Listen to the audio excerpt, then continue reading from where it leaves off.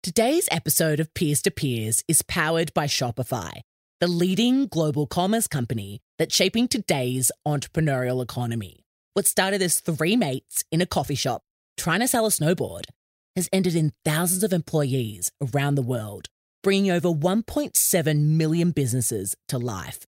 You could say Shopify is a peer to us and entrepreneurs around the world. So peers, if you're looking to start your own business, head to shopify.com.au for your 14-day free trial.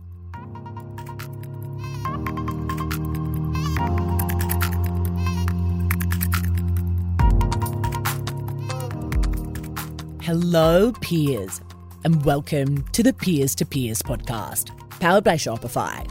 Peers speaking, peers listening. This is a conversation for you. I'm your host, Michelle Kidnall, founder of leading Australian podcast agency and 2021 Australian Podcast Awards finalists, The Peers Project, and your fellow passionate peer. Each week, I invite an inspiring millennial entrepreneur from around the globe to chat with me. No filters, just real talk, peer to peer.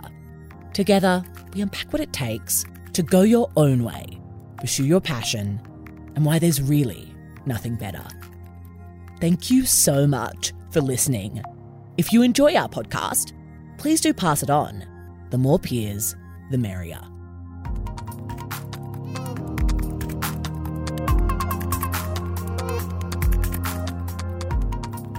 Hello, peers, and welcome back to the Peers to Peers podcast, powered by Shopify. For us entrepreneurs, it can be easy to get caught up in the big ideas. From getting the dream investor to making it on the Forbes 30 under 30 list, these accomplishments can be what drives us. But what if you stripped all of those titles and achievements away? What would you be left with? For today's guest, Nelly Cheboi, it was never a question of why she was working on her goals. In today's episode, the founder of TechLit Africa, a non-profit organisation that redistributes recycled technology to build computer labs in African schools, shares how to be inspired without comparing yourself, why we should redefine success on our own terms, and how to start with what you have. For those of you who haven't yet posted about our podcast on your socials, or if you're new here, firstly, welcome.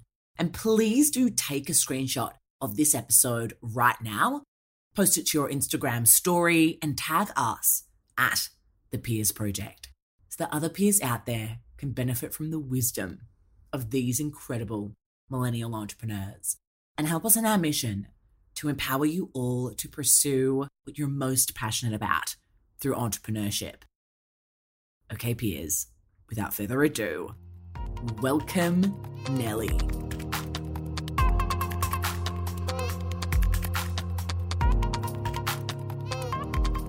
Nelly, welcome to the Peers to Peers podcast. We're so excited to have you on the show today. Thank you.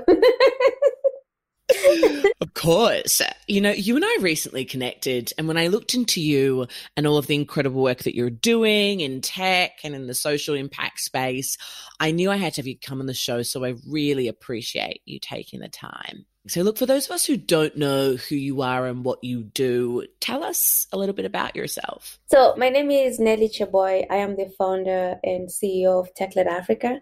And what we basically do is we take computer donations from companies, ship it over to Kenya, where I'm actually dialing in from, and work with kids and teach kids computer skills. So cool, Nelly. Oh my goodness. When I was doing research into your nonprofit and your business, I was like, whoa, she's literally solving poverty, like the massive problem of poverty, which is huge. And I can't wait to dive deeper into that. But before we do, I'd love to start with a question that I've often found to be very insightful and revealing. And that is, what was it like growing up in Kenya? And how has this impacted the choices you've made in your life and in your career so far? Oh my God, that's my whole life. So I grew up here in Kenya, and I came to America in 2012. So I was here for 18 years. And just for a bit of context, I am the second to last in my family. So I have two elder sisters and I have one younger sister. And school in Kenya is very expensive. So when you go to high school, parents are spending about $1,000 a year to put their kids through school. So when my elder two sisters were in high school and I was 9 years old, my mom was always just traveling, doing different businesses so that she can put my sisters through school. So she'll come home at 10 p.m. She's just so tired. And sometimes she won't have food and then we'll go to bed hungry. The house we were living in was not safe at all. So I watched, during my formative years, I watched my mom work really hard to put us through school, even though her herself could barely read and write. And so it just really dawned on me that I really needed to take care of her, that I really needed to make sure that when I grow up, that she will have a better life, that she wouldn't have to struggle that much. And then I also realized that I also needed to write the stories of kids growing up in rural Kenya, because I kept wondering, there's no way that everywhere in the world, kids are worrying about going to school barefoot, going to bed hungry, raising their younger sisters. So I was constantly just thinking about what life is like outside Kenya, what life is like growing up with resources. And so what I would do is I would read a lot. Any textbooks I found, I'll just read, almost experience the world through these books. And also partly because I wanted to do really well in it in school so that I can leave. So it's a better way for me to make it in life if I'm good at school, right? I kept thinking that. And so I would go and study at a veranda at a hospital because my mom couldn't afford kerosene. Like 6 p.m. is dark. If I want to study, I have to go find light somewhere. So I'll sit at a veranda until 2 a.m. And so I graduated at the top of my class from a primary education, went to a really nice high school that was very expensive. And at that time, my mom was very sick, so she couldn't even do that many jobs. So she'll always be like she wouldn't be traveling as much. She was only doing one job, like a street food vendor. And therefore she didn't have that much of an income. So I was constantly sent home. And every time I went home, I'll bring all the books and the assignments. And then I'll make sure to go back on Sunday because the accountant was not in. And then I can just like lay low until I'm sent home again. And that was really my childhood and my high school and my education. I still graduated the top girl like in the nation almost, and through that got a scholarship to go to America. And so to think about like my childhood, my upbringing, it has really just shaped who I am, like what I believe, the optimism that I have, the problem solving that I have. It has really been just built from watching my really amazing mom just really believe in educating us. Because when I got to America, then I saw how different it was. I realized just how bad we had it. I saw that kids there have so much, right?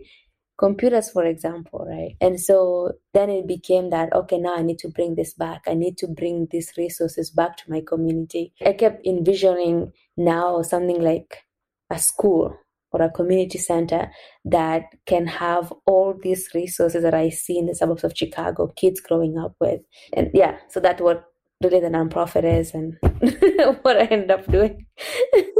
Oh my goodness, Nelly. Thank you so much for sharing that with us. I'm just blown away by your story, and your mum sounds like an absolute just trailblazer and just someone that never gives up. I guess, what were some of the key lessons that she taught you growing up? I think so. Sometimes as an entrepreneur, and for people listening, they may recognize this. Sometimes you get a lot of rejections. You get a lot of no's. It's so easy to give up because it's so frustrating. And sometimes I think back at my mom, like for 30 years, she tried all the businesses there is. Like, for example, she would go to Uganda and buy clothes and then come to Kenya and sell it. Then she got arrested because of customs. She got arrested and now she had to stop doing that business. And then she started buying goats from a different village, bringing it over and selling it. And then she just gets kicked out because it's a man's world and she's a woman. So like she kind of like gets out of the business. And then now she goes and sell mangoes at the market. And then all of a sudden, one day she's not able to sell, they all go bad, she loses all her profits. The next day she just picks up and starts a new business. Like she was just starting new businesses all of it. It didn't matter. And she did that for 30 years. Like that kind of, I don't even know. And then when I think about that, then I think about my stupid emails that I'm getting no's from. It doesn't really compare, right? And so it really is so motivating that she just kept grinding with no end on sight, and she just kept doing it. And so it's really easy for me to look back, and no matter challenges that I face as an entrepreneur, to realize that it was way worse, but she kept at it. How do we get better at keeping at it when we feel like we've tried so hard for such a long time, for years, to get our businesses working? Yeah. How do we get better at keeping at it? Yeah, I really think that then it becomes the reason why you're doing it. Why are you doing it? Like for me, it doesn't matter how hard fundraising gets. It doesn't matter how hard trying to convince schools to take our product is. I know exactly why I'm doing it, and it's simply because I know how dehumanizing poverty is, and I see it every day in my work. I see just how undignifying it is, and knowing that what I'm doing is solving that, right? Like if I stop, if I give up, it's not getting done. I'm simply doing it because no one is doing it. And so when you think about the problem and the reasons why you're doing what you're doing, it's really easy to look at people that you call mentors, people that you aspire to, and then you compare yourself to it. Like, how do you be inspired without comparing yourself? Because if you start comparing yourself, then it's just, oh, I've been at this for 3 years and I still haven't gotten a grant. So and so, who I really want to be or I admire, got a grant their first week into building such a business. So when you start doing that, when you start comparing yourself, it just brings it down. But then if you'll be like, a year ago, I didn't even have a social media following, but now I've built this community of people who I can just reach out to at night and ask them to support this specific project, and they will do that. So when you look at progress, it's really inspiring and intoxicating. But when you compare yourself to someone else, then it just brings you down. So, so I guess my two answers are like, know why you're doing it, and then celebrate the progress. When was a moment in your journey of starting the business where you had to celebrate, or you had to remind yourself to celebrate? I think so much of the time as entrepreneurs and those who want to start out and start something and do something different and make a difference, we suck at celebrating. We forget to celebrate. We're just always on the grind. We're always on the hustle. When was a moment for you where you had to remind yourself to celebrate? I think I celebrate all the time. I think what I keep saying all the time to myself is that we're becoming legit. A music video, and then the music video is about Tech-led Africa, and I'm like, oh my God, we're becoming legit. When we hired our first employee, and that person is the one talking about Tech-led Africa, that is not really us, the founders, who are talking about it, someone else, I'm celebrating that. When we make a merchandise and I see someone wearing it, I'm celebrating that. So I'm always celebrating. I think I'm very optimistic. I'm very hopeful. I keep thinking that a year from now, this would happen. I also look back at a year ago, where was I? So when something is very hard, when something is very frustrating, I don't think like, oh, this is so hard. I'm like, future Nelly will figure that one out. I've just really surrounded myself with optimism and positivity, because if you really look at the sad and the negativity and people who are saying that you're ambitious, or people who are saying that you can't make it, or people who are saying no to you, or they just see passion in you, it's just really hard. It's really hard to keep going.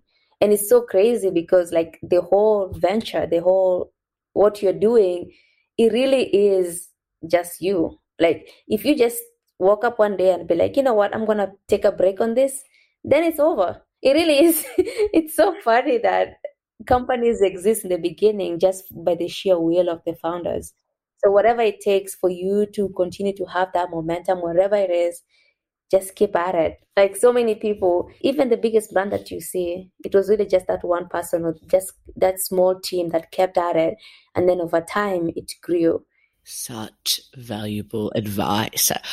I want to dive a bit deeper into the story, Nelly. So you make it to America, you're like number one in the region, or, almost in the country, I guess, for topping school.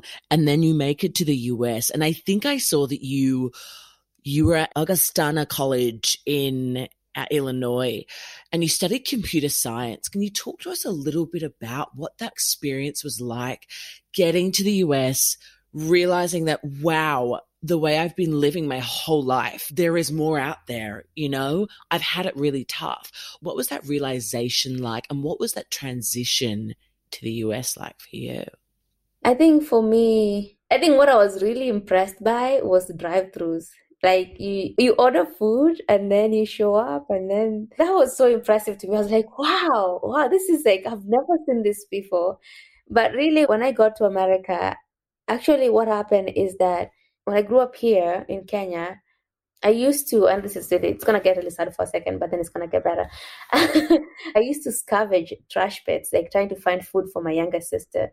And often a plane will fly by, and I'll be like, oh, I wanna be a pilot because I wanna fly out of poverty. Again, 9 years old, I just kept saying, I wanna be a pilot, I wanna be a pilot.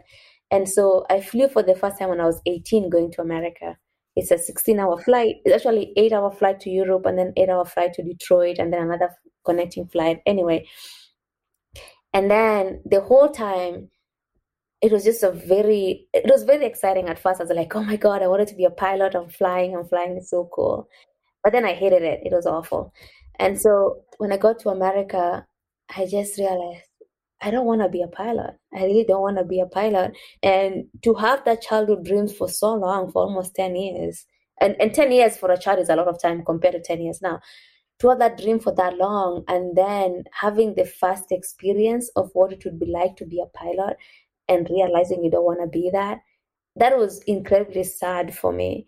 And I kept thinking that if I grew up in a place like this, I would have known what being a pilot was like. I would have probably flown, I would have known, right? And simply because I was growing up in rural Africa, I didn't. And so I get to America, and I'm trying to find a new dream. I'm trying to find out what I'm going to major in. I have my family back at home that's still living in a shack that is not safe. My mom is sick, and she needs a better environment to sleep in. So immediately I get a job as a janitor, just cleaning bathrooms on weekends. And then I saved up that money, and then I flew home 1 year later just to move them into a nice apartment. And so I bought all the furniture, flew home, went to a slum in Nairobi, bought all the furniture, put it in a truck, drove home for 4 hours, and showed up and be like, hey, we're moving out. And so they're now living in this nice apartment. But then it turns out that they can't afford it. Right now they have to pay electricity bill and phone bill. And so I'm only a sophomore, but now I'm sending money home, every month, almost like every week, just for different utilities. Yeah, I don't even know where the story is going. But anyway, it just provides context, right? And so now I'm a sophomore, and then I realized that if I keep supporting them, if I keep sending money every month, I'll never really get to my community. Like, I'll just be on the hook to support them. And so I was really looking for a sustainable way to do it. And so I came up with the idea to build a school. And building a school, the kids pay $10 a month to go to the school here in Kenya. And that money was enough to keep the school running, pay for teachers, pay for stationaries, whatever. And then whatever was left could support my family. And that school ended up becoming a really awesome community center. It's a 4-story building that has a music studio. We're going to have a dance studio soon. We're going to have tennis and so on.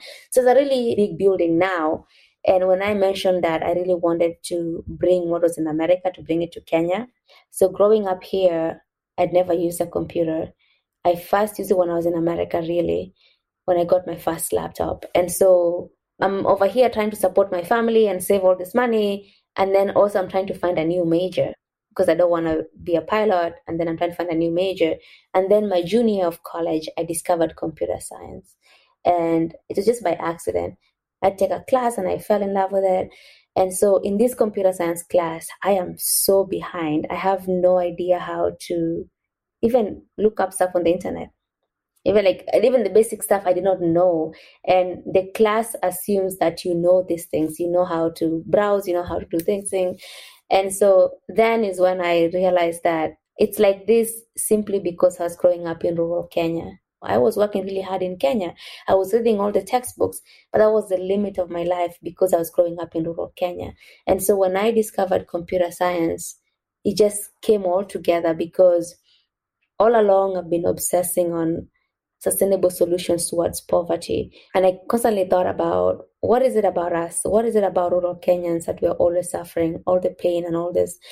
And it really became clear that it was really the systems that we had in place. Like if you're starting a business, like that's why my mom could not even build her business, is because like she can't even get a loan to build a business. She can't even get employees. She can't even get, like, it's just always, everyone is just grinding and struggling, and you have to just keep working because you need to eat. And the story is so common. But if someone that hardworking was in America, they would have made further. They would have had like a bigger shop or something like that. And so those systems, like the banking infrastructure, whatever the talent pool, or those systems continue to put us down. And it's really hard to disrupt those systems. To fix poverty, we need to have a better banking system. We need to be able to give loans to people. We need to be able to have talent that support business growing. We need to be able to have infrastructure. Like it's a lot of work, it's a lot of capital. But I saw that if with computers and technology, all you need to do is train people on how to take advantage of being online, right? Just like build a brand on LinkedIn, have an Upwork profile or Fiverr profile where you can make money, you can build websites. And even now with remote work being such a big deal, you can just work remotely for these tech companies out in the valley, here in the village, right? And so it became so clear. It's like, oh, you just need a computer and you just need internet access and the skills, and you can make money online. And so my life in America was just really like just grinding. I wish I had like a better story. I did not like that I had to leave Mogotio to become who I am, to like have all these skills and resources. And so I am like trying to like bring it back as much as possible so that people can still make it here in the village, and not like if we are all living, then it doesn't work. But if we can make the village be the place where things happen, then we really are empowering people. Oh, Nelly, I just have no words. I'm sure our peers out there listening are getting the chills. I was tearing up through, some of that. And I just so appreciate you giving us the real raw story here, because it is so powerful. Wow.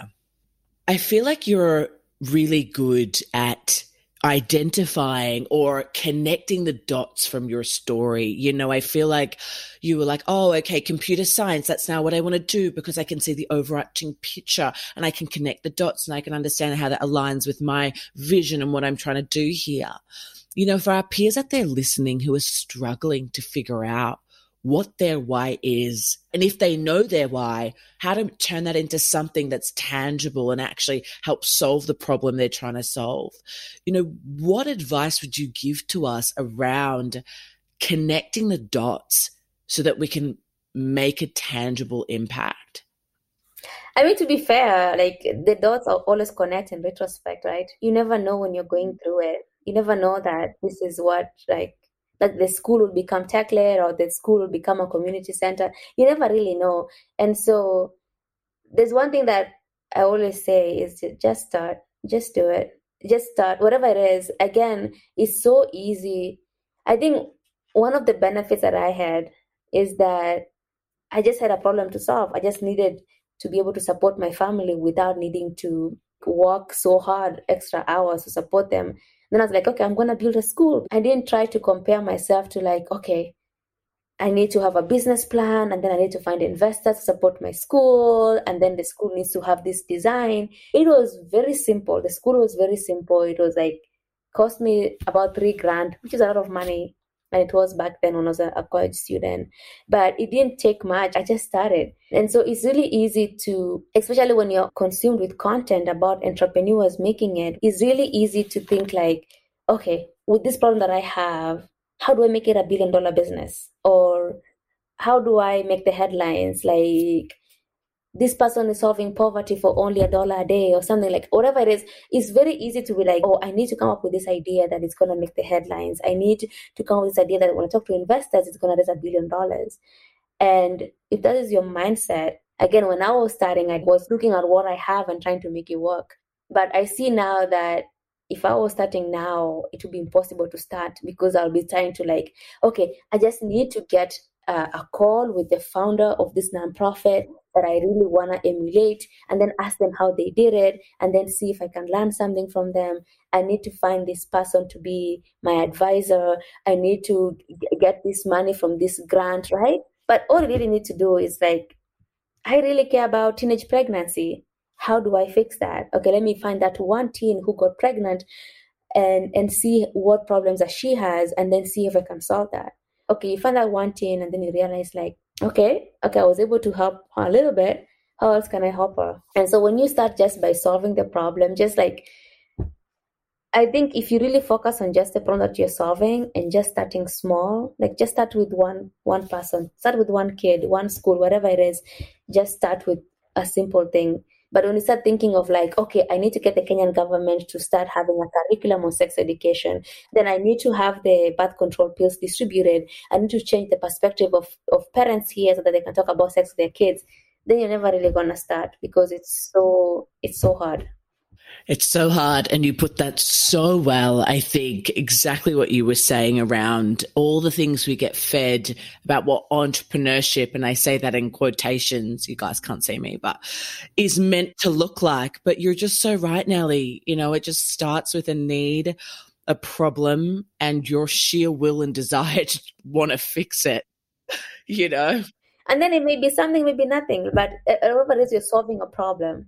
Yeah. Oh, I'm loving this conversation, and I want to keep going, but I am mindful of your time. I've got a couple of final questions for you. And the first one is, what has been your greatest failure and win to date? I've gotten that question before, like, what is your biggest failure? And I wish I had an answer to that. It's not because I haven't had any failures. I'm sure I have failed along the way, but I don't dwell on it. I really don't. Like, it's part of surrounding myself with positivity. I don't really look at failures. I look at them like, oh, you live and learn. Like, I look at them as lessons. I'm like, okay, I guess I should not have done that. But I don't blame myself for doing it. I say, okay, I guess I'll do it differently.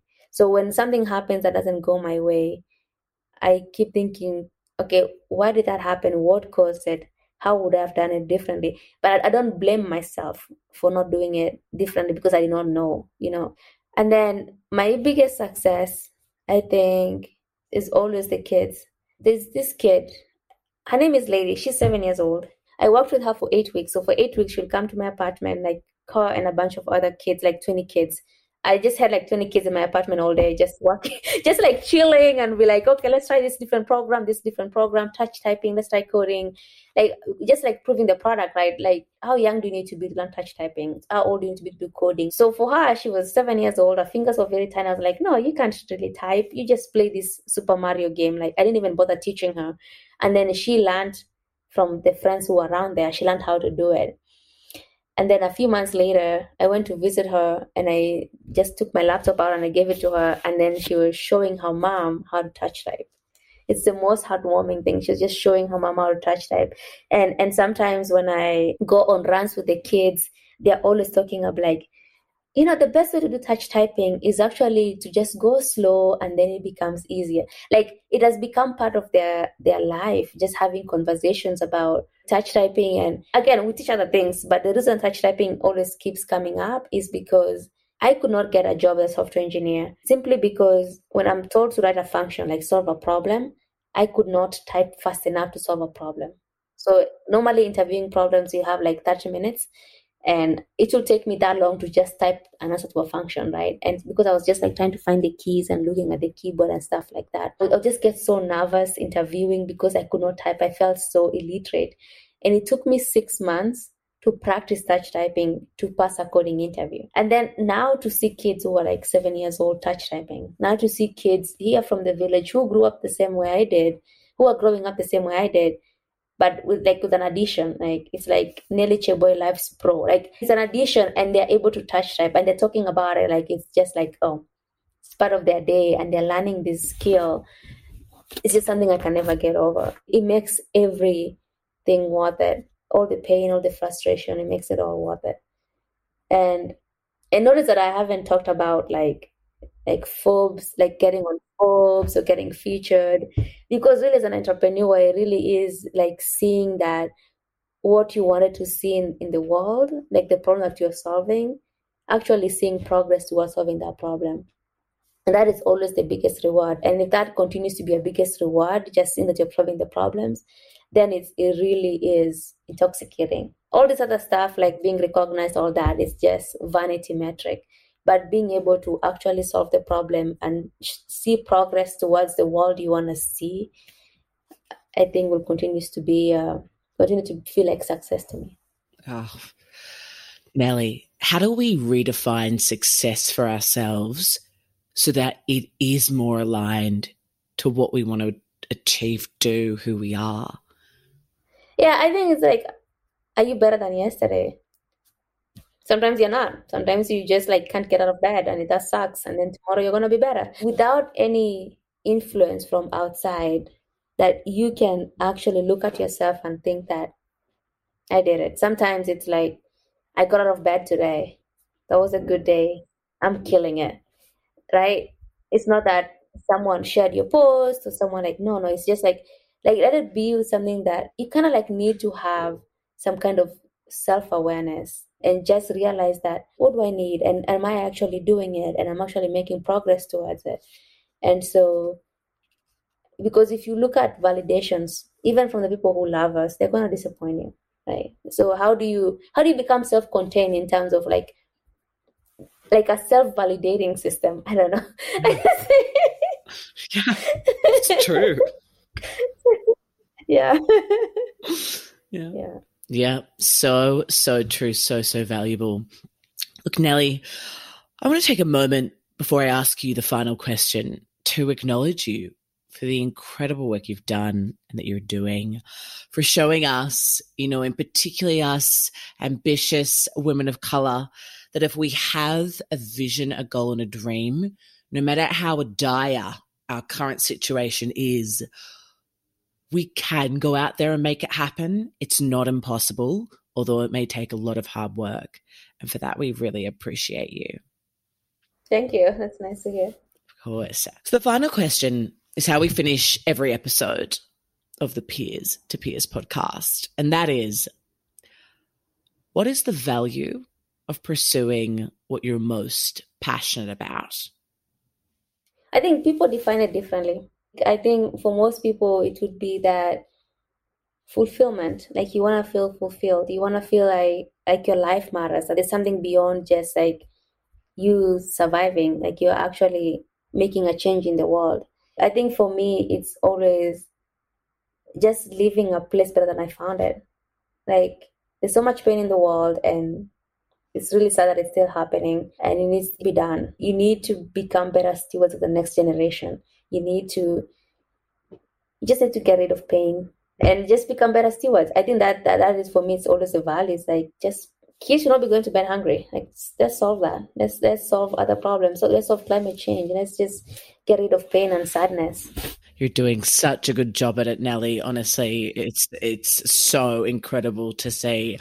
And I know you don't like the vanity metrics, but Forbes is how you and I got connected. And so I'm very grateful for that.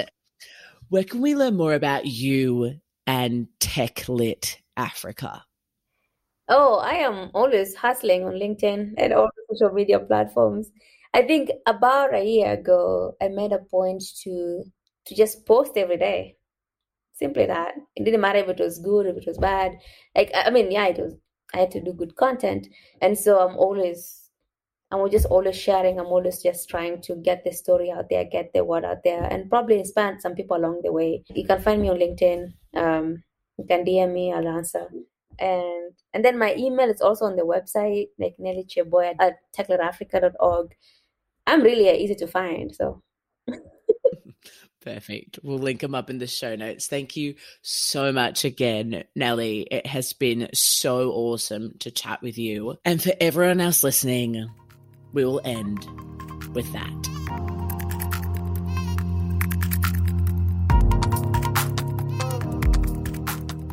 Thank you for tuning in to the latest episode of the Peers to Peers podcast, powered by Shopify. Remember, peers, we're here to help you turn your passion into a business.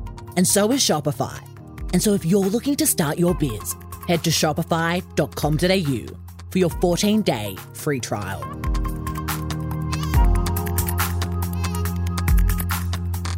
Peers, that's a wrap.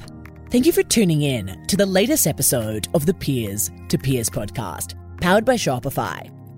We hope you've enjoyed your introduction to our latest guest peer, and that you find them as gung-ho as we do. For more, make sure to subscribe to our show on Apple Podcasts, Spotify, wherever you get your podcasts, and leave us a review. We produce with passion, and it doesn't stop here. To see what else we're up to, visit thepeersproject.com or follow us on Instagram @thepeersproject. We'll have fresh, real talk for you next week, peers. Until then, if you need inspiration, look amongst your peers.